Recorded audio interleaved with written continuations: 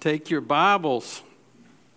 I've been waiting a while to say this. Turn to the book of Romans, and you might as well put something permanent in the book of Romans because we're going to be all old by the time we get out of this book. And but I'm excited about it. I have to admit, as we were singing that last song many years ago, a young boy from West Gastonia wandered in to a church named Parkwood, and he had heard that this pretty girl from New Jersey was singing. And so that's, in all honesty, that's the reason he went to that church that morning. And I married that girl 29 years ago today. And I know what you're thinking. My goodness, look how young they both are. At least her, but it has been my privilege to be married to such a woman. So let's look at Romans. Now, what we're going to do today, if you don't have your notes, you need them, and they're over there on that table, so make sure you've got it, because if not, you're going to be completely lost. So have your notes in front of you. There are a couple of things I just want to show you, and I'll put them on the front table here, or the front chair. There is, produced by Crossway, a Romans journaling Bible. It looks like this. You can order it off of Amazon. You can order it all directly from Crossway. On the pages, it has a place to where not only has scripture on one side, but it has a place you write your notes on the other. These are like $5-6 or something like this. And this is called Christ Center Exposition. So if you want to have one of the little commentaries that I usually glean from every week, this will help you study a little bit more in depth. And so I just wanted to make both of those available to you as we get started. So what today is imagine with me that we're going to climb a mountain such as Mount Everest. That's what's in front of us when we think about Romans. At least it is to the pastor. That's when I'm excited. At the same time, I'm going, oh, wow, that's a tall mountain. And so what we're trying to do is we just sort of climbed a smaller mountain from, a good ways away so that we can just sort of take in about what we're about to try to climb. So that's what we're doing this morning, just sort of looking at the mountain that we call Romans and seeing how are we going to not only climb it, but making our plan to climb it, but also to ascend it, but also to descend it. The way we climb the mountain is not going to be the same trail we use when we go down the other side. And so I want to show you with your outline is that plan of how we're going to not only climb this mountain called Romans, but how we're going to descend the other side of it. And my prayer is that we will be more equipped and ready both to live for God's glory and His mission. That's really Paul's purpose. So Paul, the main idea, if you see that, is and this is for Romans, the man's unrighteousness is severe. God's power and righteousness has been displayed through the gospel, bringing His people all they need to walk in righteousness. But Paul's deeper purpose, and we're going to see this hopefully a couple times as we look at the whole book today, is he's got a purpose. He's writing to the church that is in Rome. And he's wanting to teach them, to equip them, to unite them, both for God's glory, but also for future mission. And so when we get to the end of this, I hope you see the funnel. I didn't make that picture up. It's right here in the book of Romans when we look at Paul. And so it would be wrong for me or for you to assume that since we're going to focus on righteousness a good bit in our journey, that's the only theme in the book of Romans. Romans is just chunked full of multiple themes that he wants to teach the church. And we are going to, God willing, look at all of them. We are not going to be in any hurry. If we need to stop hiking up the trail, that's what we're going to do. We're going to enjoy this season in Romans together. But let's understand a little bit about the context, at least as much as we can. about the who, when, where, and why of Romans. We think that Paul wrote the book of Romans in around AD 57 at the end of his third missionary journey from Greece, probably Corinth. What he hoped to do, and we'll look at this again when we get, and you'll see it in the text. It's what he hoped to do is that Rome, or the church in Rome rather, would be his base camp for future missions to Spain. We don't really know who established the church in Rome. We have no evidence that Peter ever went to Rome prior to his martyrdom. And so how did this church begin? Some people say it began at Pentecost when all these people from all over the world gathered for Pentecost, and God saved thousands, and some stayed, and then eventually persecution arose and people scattered everywhere, and some of them back to their homes. And if that's the case, and we really don't know, this church could have been 20 to 25 years old by the time Paul wrote this letter. And so we're not sure about that, but we know the church was there. Paul's clear intentions in these first 17 verses of Romans to make sure that we answer a core question, that they could answer this core issue in their life, in your life. How can a sinner that is so unrighteous, that is so depraved in sin, be made righteous before a holy God?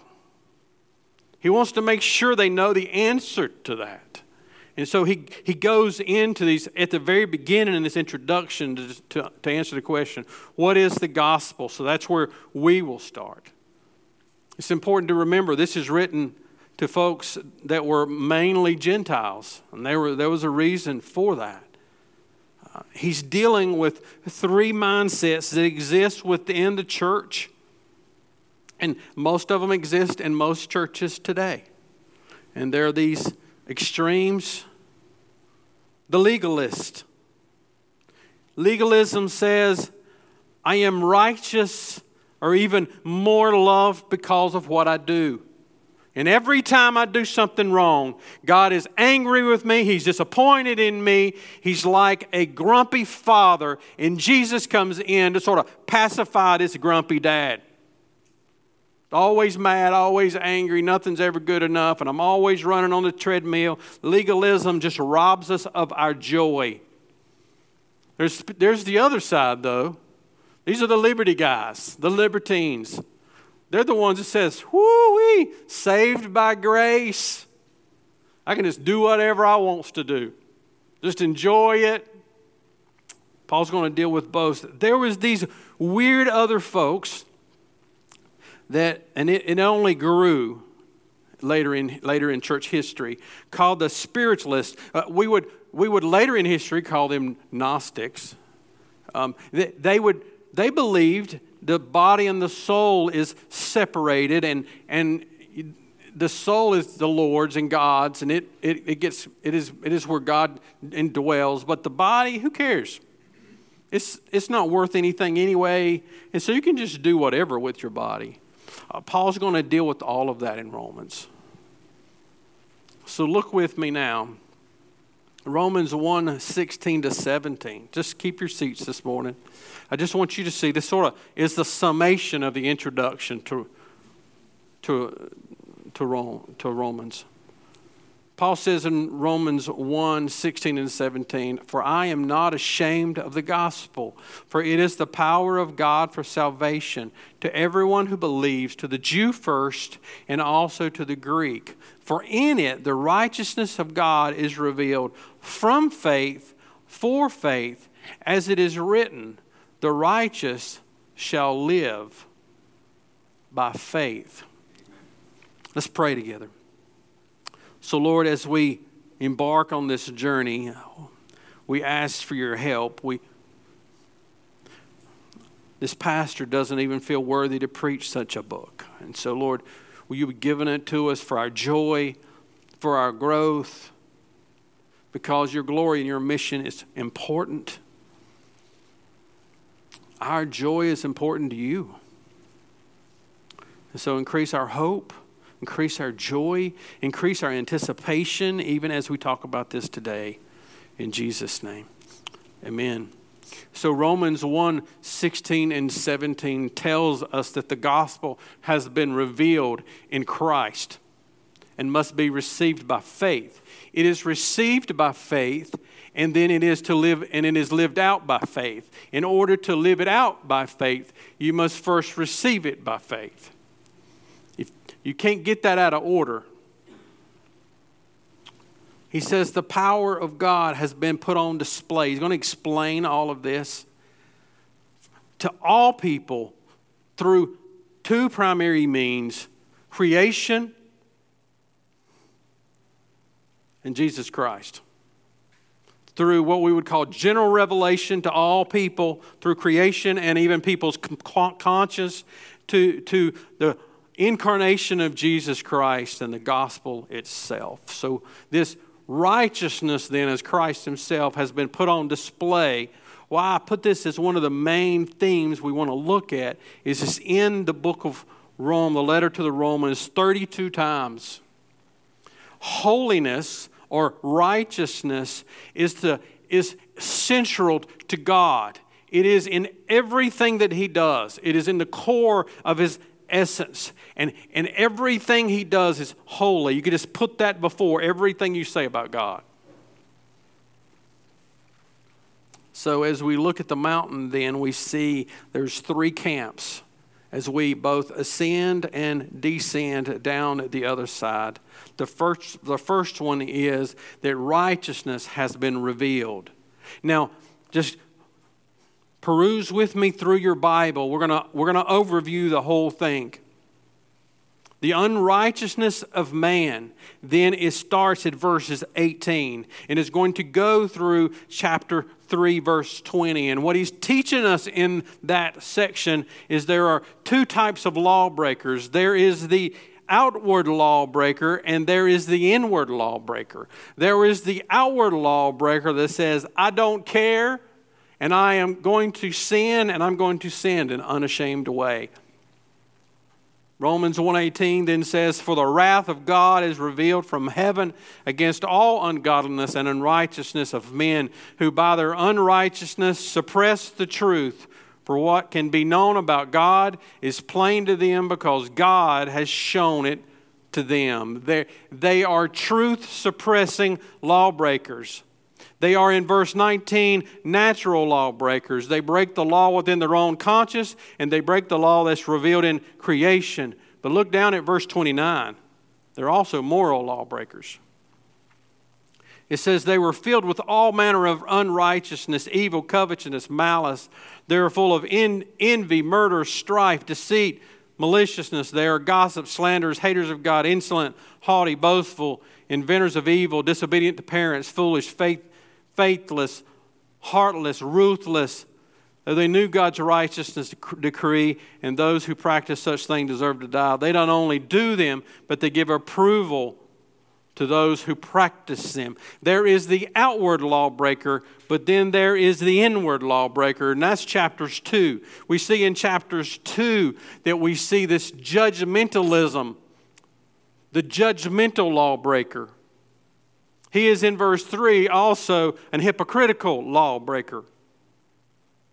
He is in verse 8 a self-seeking lawbreaker. Look what it says.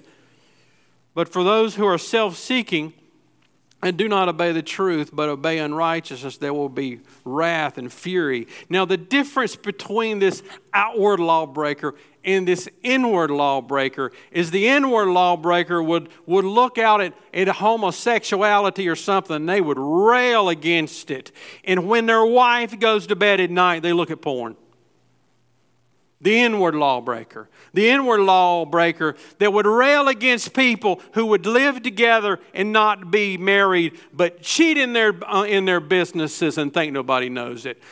What the Bible is saying and what Paul is saying is because of these things the wrath of God has come.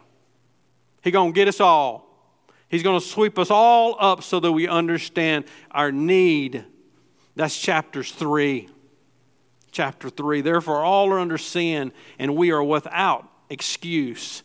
Chapter 3, verse 1. The Jew first, and then all of us. Why is the Jew first?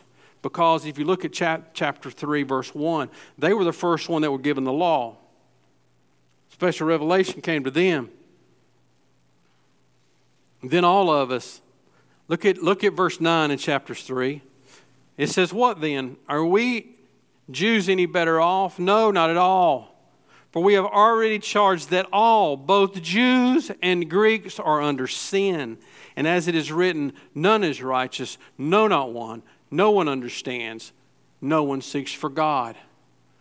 And so we praise God for the end of chapter 3 and verse 21, because it is there that hope dawns in the midst of this net that has captured us all. And we see these wonderful two words, but now the righteousness of God has come. That's our hope. That's the Romans, but God. Ephesians 2 says, but God. This is but now. Look at verse 22. The righteousness of God through faith in Jesus Christ for all who believe. For there is no distinction, for all have sinned and fall short of the glory of God. Righteousness then comes only through faith alone. Remember, we've studied this when we looked at our foundations. We didn't invent the foundations of our doctrine. We get them from Scripture. Verse 24 says that we are justified by His grace as a gift through redemption. That's where we get to talk about the word ransom, that is in Christ Jesus, whom God put forward as a wrath-removing substitute, propitiation by His blood, to be received by faith. Chapter 5 then says not only are we going to be declared righteous in chapter 3, but in chapter 5 verse 1, now we have peace with God. We don't have to wonder, see, that's why the legalism doesn't make sense, because Christ has died and we have entered into relationship with Him. We have peace. Peace with God. Peace comes, listen to what it says, therefore since we have been justified by faith, we have peace with God through our Lord Jesus Christ. So after we have ascended God's holiness, after we have looked at our human depravity, and after we have understood that salvation then is through faith in Christ alone, we arrive at the second base camp, righteousness embraced. Righteousness embraced. And what we're going to see there is that this salvation, this righteousness that we embrace is not merely some kind of cerebral knowledge to be able to answer questions correctly. It is not, on the other end, just some kind of emotional response either. It is first a growing righteousness. That's from chapter 6 to chapter 8. So look with me at chapter 6 and verse 5. This righteousness that comes through Christ gives us a new freedom. For if we have been united with Him in His death like this, we shall certainly be united with Him in a resurrection like His. No, you see that? Paul's just preaching the gospel over and over. We know that our old self was crucified with Him in order that the body of sin may be brought to nothing.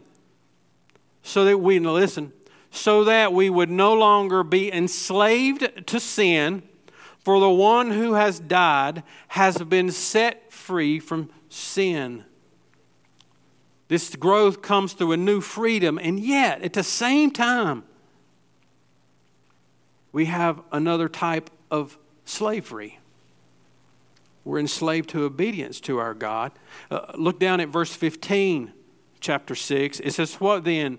Are we to sin because we are not under the law but under grace? By no means.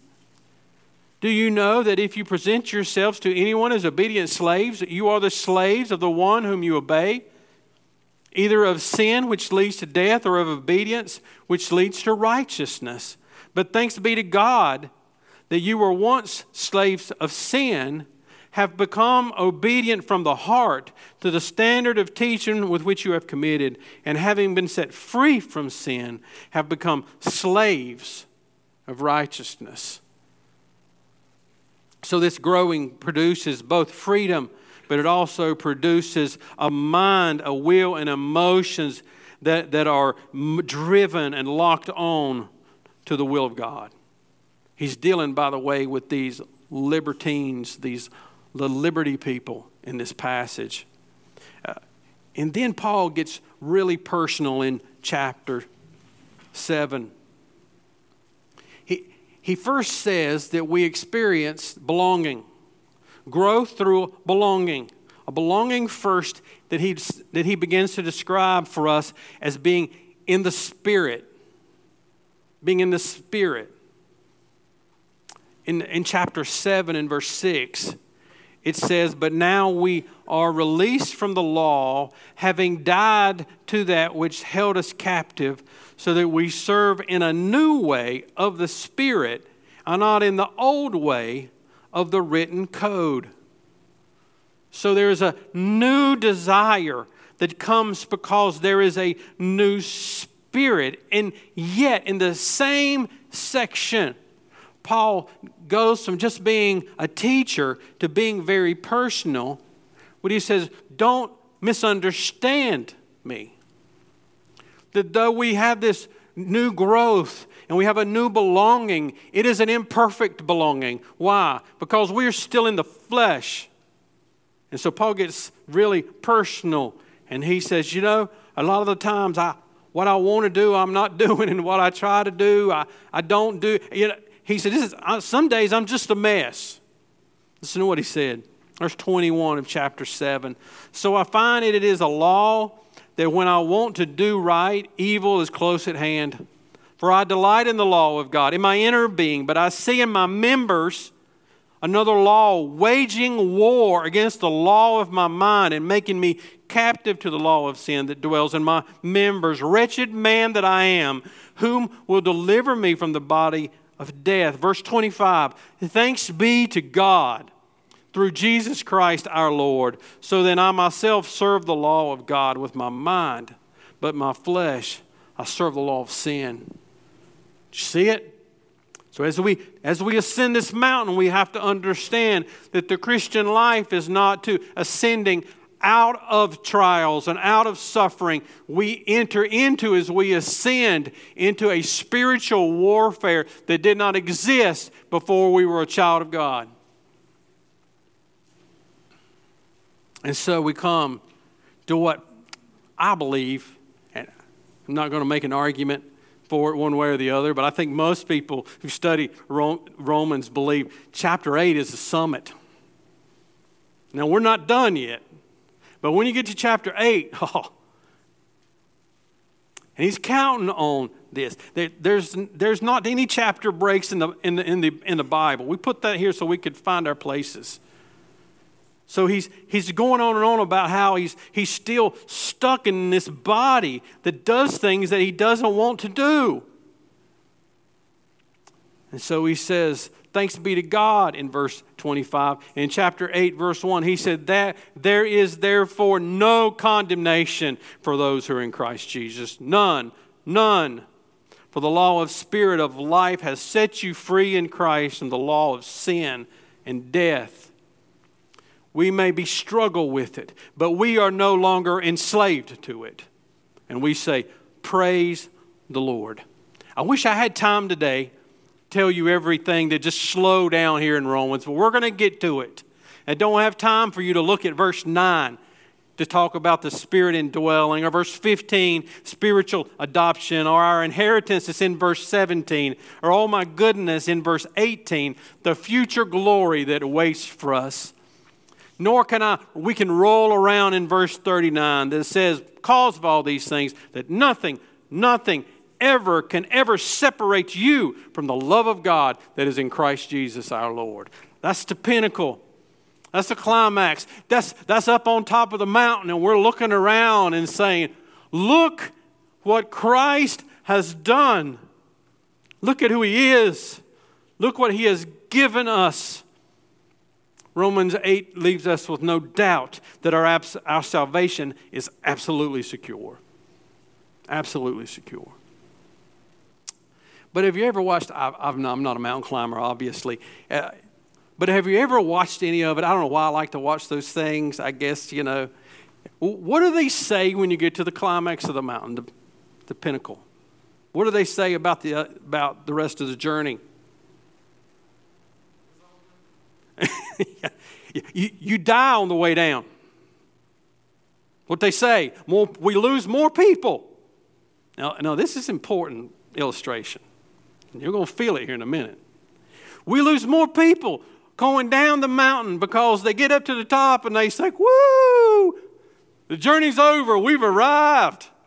And he says, no, there's more to the journey. There's more to the journey. And so when we get to chapter 8, we realize there's more to the journey. And we have to realize this truth. Not everybody embraces the gospel. Not everybody embraces the gospel. He gets to this. That's from chapters 9 to chapters 11. But even so, we must understand that God's justice is a righteous justice. You see, in chapters 9, we're going to see that God is faithful. Israel wasn't.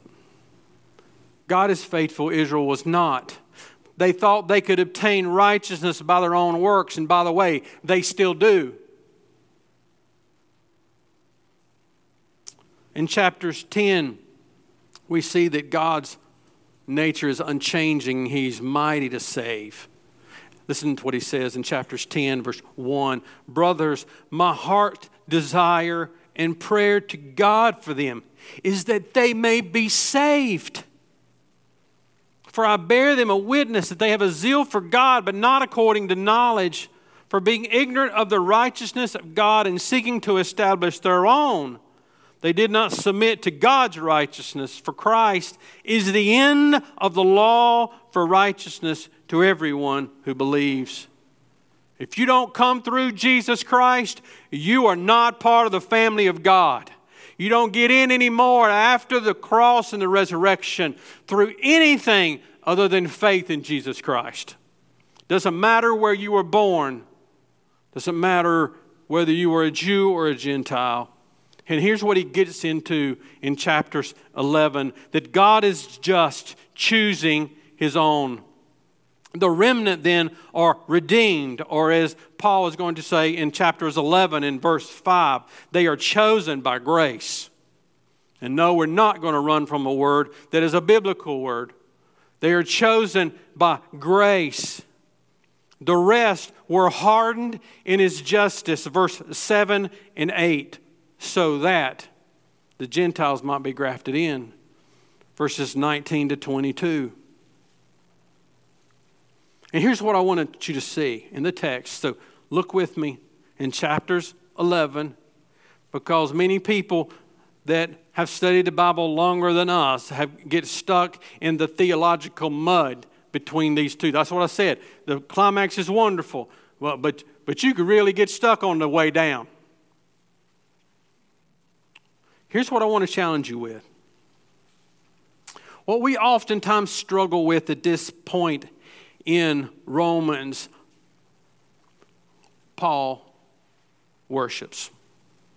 And so notice, God is glorious and he will be glorified through all of this. Chapter is 11 verses 32. So once he gets into all of this justice, this righteous justice of God, working itself out in both Jews and Gentiles, like everybody, this is where he gets to.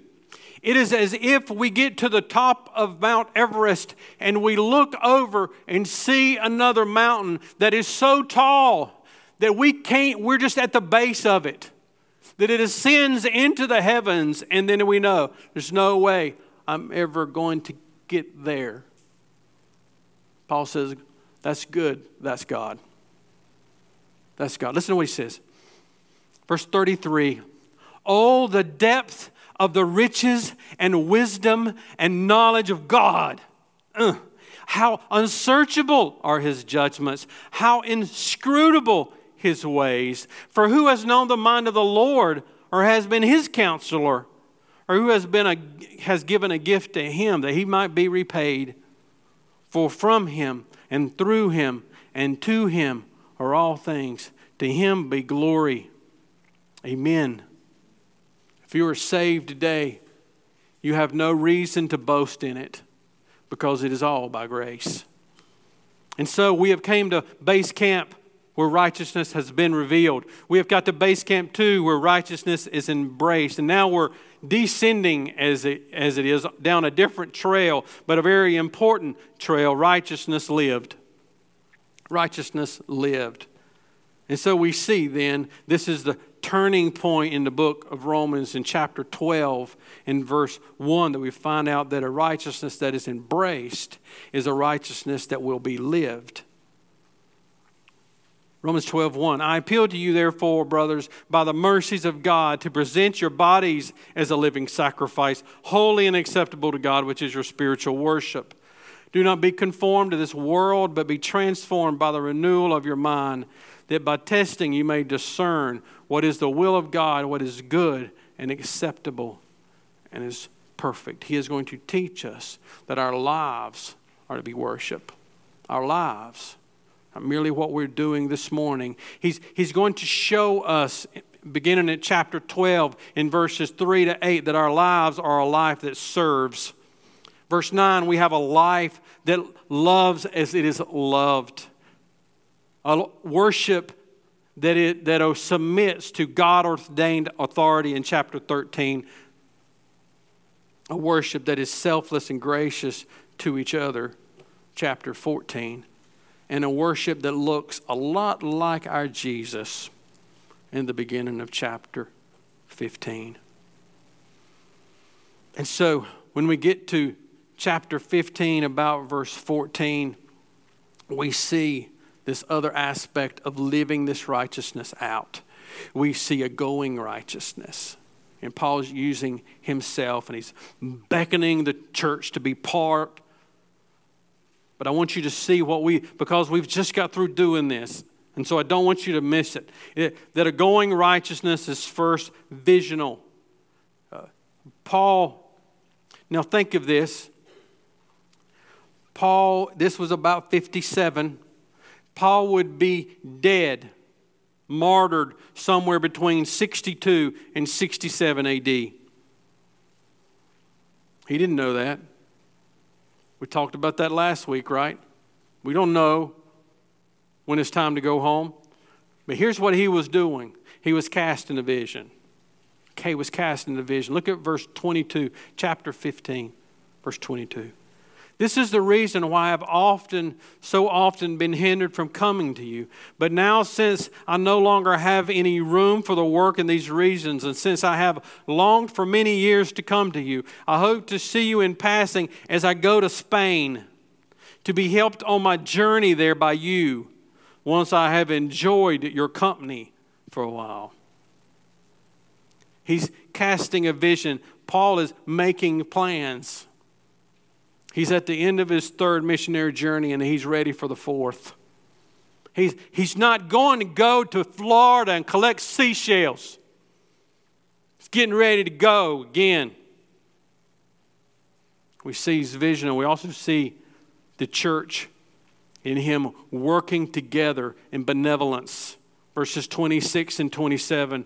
He said, "From Macedonia and Achaia I have been pleased to make some contributions for the poor among the saints at Jerusalem. For they were pleased to do it, and have indeed they owe it to them.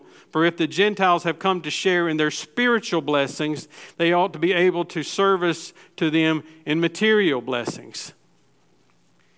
And so the predominantly Jewish church in Jerusalem was going through a physical famine, and the other churches were giving to help. And Paul is part of that. And he's encouraging other churches to be part of that. He is visional. He is benevolent. He is missional. Verse 28. "When therefore I have completed this and have delivered to them what has been collected, I will leave from Spain by way of you. And I know that when I come to you, I will come in the fullness of the blessings of Christ." This is a living righteousness. A living righteousness is a going righteousness. Now, let me pause for a second. Do you remember the funnel? By the way, we put it onto a graphic. It's on our little mobile wall out there. I want you to look at it on your way out today. But I want you to see it in the text today. That a living righteousness is a growing righteousness. It is a going righteousness, and it is also a partnering righteousness. So now, just look with me at the text. Look at chapter 16. And just let your eyes look at all of these people. Question: are they all just one gender? Do we all just see Paul partnering with men to reach the gospel? No. There's men and women here on this list. We all have a part to play. There were so many partners. Look at all of those. These are just not the whole list. These are just people that he wanted to know. Listen to what he said in chapter 16 and verse 3. Greet Prisca and Aquila, my fellow servants in Christ Jesus, who risked their necks for my life, to whom not only I give thanks, but all the churches of the Gentiles give thanks as well. They risked their necks for my life. These were partners that Paul would say, I would not be able to do what I have done without these, that were everybody gives. Everybody's a part of it. Nobody's sitting on the bench here. And none of us have our church and their church. There is the church. And we are partnering together with people that believe the gospel to reach the nations for the gospel. There's no room for this self-centered mess in the kingdom of God. We work together. It is relational. It is humble. It is interdependent. It is united in truth. And having got to this point, we have arrived safely back at the base of the mountain, hopefully for a celebration. That's where he leads us to. This is the doxology that is in verses 25 to 27. He says, now to him who is able to strengthen you according to my gospel and the preaching of Jesus Christ according to the revelation of the mystery that was kept secret for long ages, but now has been disclosed through the prophetic writings, has been made known to all nations according to the command of the eternal God, to bring about the obedience of faith. And to the only wise God be glory forever through Jesus Christ. Amen. And so, that's the mountain we're going to climb. That's just the intro. That's the summary. So let's ask a couple of questions before we're done today. And let's look back at a couple of passages first and foremost. And I think if we go back to the first of Romans, we're going to see that Paul would say this is the first and most important question. Have you embraced the gospel? Have you embraced the gospel? I'm going to read from the New Living Translation. It might be up on the screen. Just grabs this in a real simple way. Romans chapter 3, verse 22 again says this. We are made right with God by placing our faith in Jesus Christ. And this is true for everyone who believes, no matter who we are. For everyone has sinned. We all fall short of God's glorious standard. Yet God in His grace freely makes us right in His sight. He did this through Christ Jesus when He freed us from the penalty for our sins. For God presented Jesus Christ as the sacrifice for sin. People are made right with God when they believe that Jesus sacrificed His life, shedding His blood. This sacrifice shows that God was being fair when He held back and did not punish those who sinned in times past. For He was looking ahead and included them in what He would do in the present time.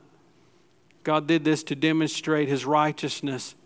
For He Himself is fair and just, and He makes sinners right in His sight when they believe in Jesus. Have you believed? Have you embraced the gospel? And even more importantly and essentially, has the gospel embraced you? Because this isn't simply, I understand the answer to the questions, or I signed the card, or I prayed a prayer. What we are going to see in Romans is that the gospel grabs a hold of you. The Spirit indwells you. The Spirit changes your desires and your motivations. It's not that we don't struggle, but it is that we grow, that we begin to be transformed. Chapter 12, verses 1 again in the New Living Translation says, "And so, dear brothers and sisters, I plead with you to give your bodies to God because of all that He has done for you. Let them be a living and holy sacrifice, the kind He will find acceptable. This is truly the way to worship God. Don't copy the behaviors and customs of this world, but let God transform you into a new person by changing the way you think. Then you will learn to know God's will for you, what is good and pleasing and purpose." And so, brothers and sisters, as we close today, let me remind you what the author of Hebrews said in Hebrews 13:11. "So also Jesus suffered and died outside the city gates to make His people holy by means of His own blood. So let us go out to Him outside the camp and bear the disgrace He bore. But this world is not our permanent home, and we are looking forward to a home yet to come. Therefore, let us offer through Jesus a continual sacrifice of praise to God, proclaiming our allegiance to His name." And so, what we're about to do through word and deed is to proclaim our allegiance to His name. To proclaim our allegiance not only to His name, but to proclaim our allegiance to His church. And we're going to do this when we stand to worship. We're going to do this when we give. We're going to do it when we come to the table to take of the body and the blood of Christ and to remember it is His work and it is a finished work. And we have entered into that work so that we may go out and do the work that He's called us all to do. Let's pray. So, Lord, what a book. We just can't wait to dive into those first few verses.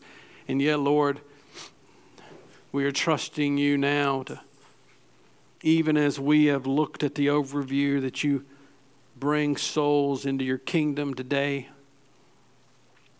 Call those to Yourself. Lord, we thank You for just a simple gospel of what Your Son came and did and proved to us through the cross and the resurrection, through His perfect life, to be received by faith. We pray for that today. If that's not true, that life would come today. Life would come through the power of the Holy Spirit to those who believe. And so, Lord, for us who believe, we thank You that it is quite a privilege and a joy, not begrudgingly to embrace repentance, but as a person whose daddy who loves them. I want to say, God, we're sorry for our sin that we committed even this week, even last night, worrying about things that You've got under complete control. Thank You that we can come to You and receive our forgiveness. You set us on Your lap and kiss us on the cheek and remind us who we are. So, God, You are holy and our Father at the same time. And that is a mystery that is too great for us to understand. But thank You that You have given it to us in our word, and we embrace it by faith. And so, Lord, as we stand to worship You, be worshiped. As we give out of the goodness that You have given to us, Lord, would You use it? Lord, as we come to the tables, Lord, would you draw us close to Your Son in this time of intimacy between the church and Christ. We do it, Lord. We do it every week until you come and bring us home. And so, Lord, allow us to enjoy you and your Son and the Spirit now as we sing and as we worship. And then as we go, in Jesus' name, amen.